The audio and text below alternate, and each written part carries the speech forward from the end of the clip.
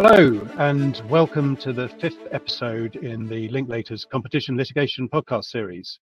I'm Tom Cassels. I'm a partner in our dispute resolution practice based in London. And I'm delighted to say that today I am joined by my colleague Jason Shardlow-Wrest, who is a managing associate in our practice.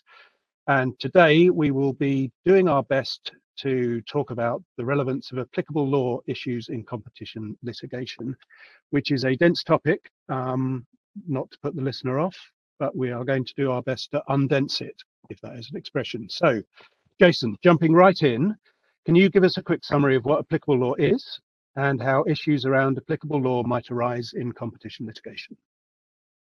Thanks, Tom, and hello to all our listeners. This is certainly an important question for the podcast. So, applicable law is, trying to put it simply, the law which applies to a given thing. So whether that's an action, an agreement, or a contract. And in a litigation context, a court needs to determine the applicable law so that it can apply the right laws or principles when hearing that case. And given the significant differences between legal systems of different countries, this is obviously a crucial step in any given case. Yeah, I think we should probably point out at this stage, with apologies to people for whom this is blindingly obvious, that applicable law is distinct from jurisdiction. And with a plug, jurisdiction is what we're going to cover in the next episode of our podcast. But as you said, Jason, the applicable law of a case is the law applied by a court to that case. Jurisdiction, of course, by contrast, is the state in which the case itself is heard, and that relates to the procedure that's then normally applied. So Jason and I both have experiences, for example, of having cases being heard in English courts where the law being applied was not English law, it was the law of some other country. Yeah, it's a good point, Tom. I think it's important to keep in mind those two connected but different aspects to a case. And it's also important to remember that any given case could have multiple applicable laws. So we've worked on competition litigations where the claimants alleged that breaches of competition law had occurred across multiple jurisdictions, and the court therefore had to apply multiple different national laws for different aspects of the claim, just to make things nice and complicated. I think another point to have in mind is the sort of so what that listeners might be interested to hear as to why this issue really matters. And the applicable law in the proceedings can have a number of knock-on consequences. So one particular area where national laws often substantively differ or diverge is the determination of all important limitation periods for claims. And as discussed in our previous episode, limitation is a really crucial point. If the limitation period is longer or shorter, this changes the claim period and potentially, crucially, the damages that are recoverable. Okay, so I take that on board, Jason, but why would you say issues of applicable law are particularly important for competition cases rather than, all litigations generally? Yeah, it's a fair question. Applicable law comes up a lot in competition litigation, I think because of many of the harms or breaches alleged by claimants tend to involve a number of jurisdictions and have a cross-border element to a lot of them. So for EU member states too, some of the most important provisions in competition law, including the provisions prohibiting restrictions on competition and anti-competitive behaviour more generally, are set out at EU law and only supplemented or implemented by national law. And this means that claims covering conduct in multiple member states can more easily be brought into one single piece of litigation, because the test of whether a company has broken competition law in, to give an example, Poland, is similar to that in, for example, Czechia. Even now, where the UK has left the EU, the UK has substantively retained the key provisions of EU competition law related to restrictions of competition.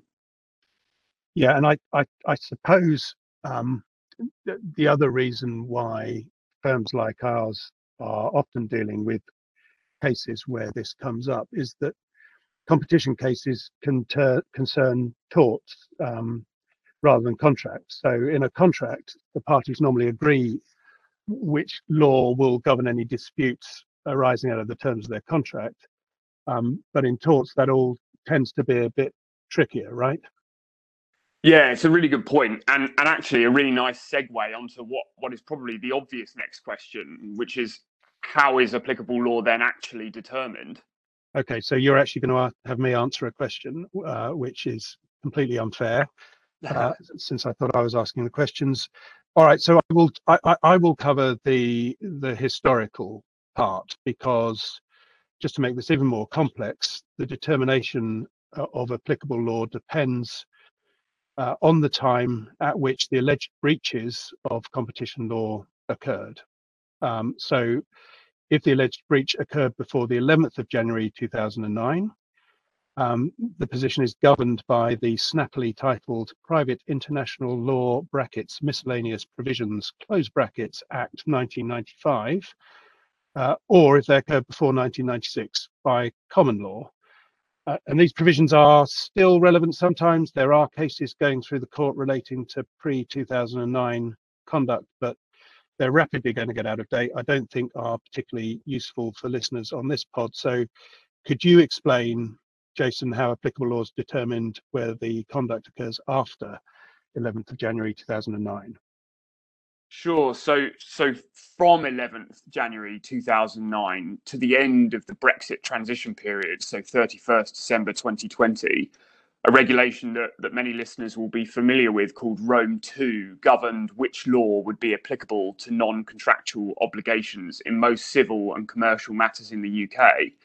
Then at the end of the transition period, Rome II was substantively incorporated into UK law through the very creatively named UK Rome II, which is now part of retained EU law.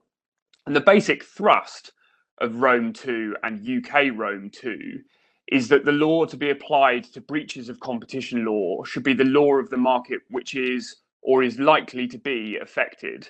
So when deciding which law should apply to an alleged breach of competition law, Rome II and UK Rome II provide that courts should look at the places affected by the change, so not where the conduct causing those effects actually took place.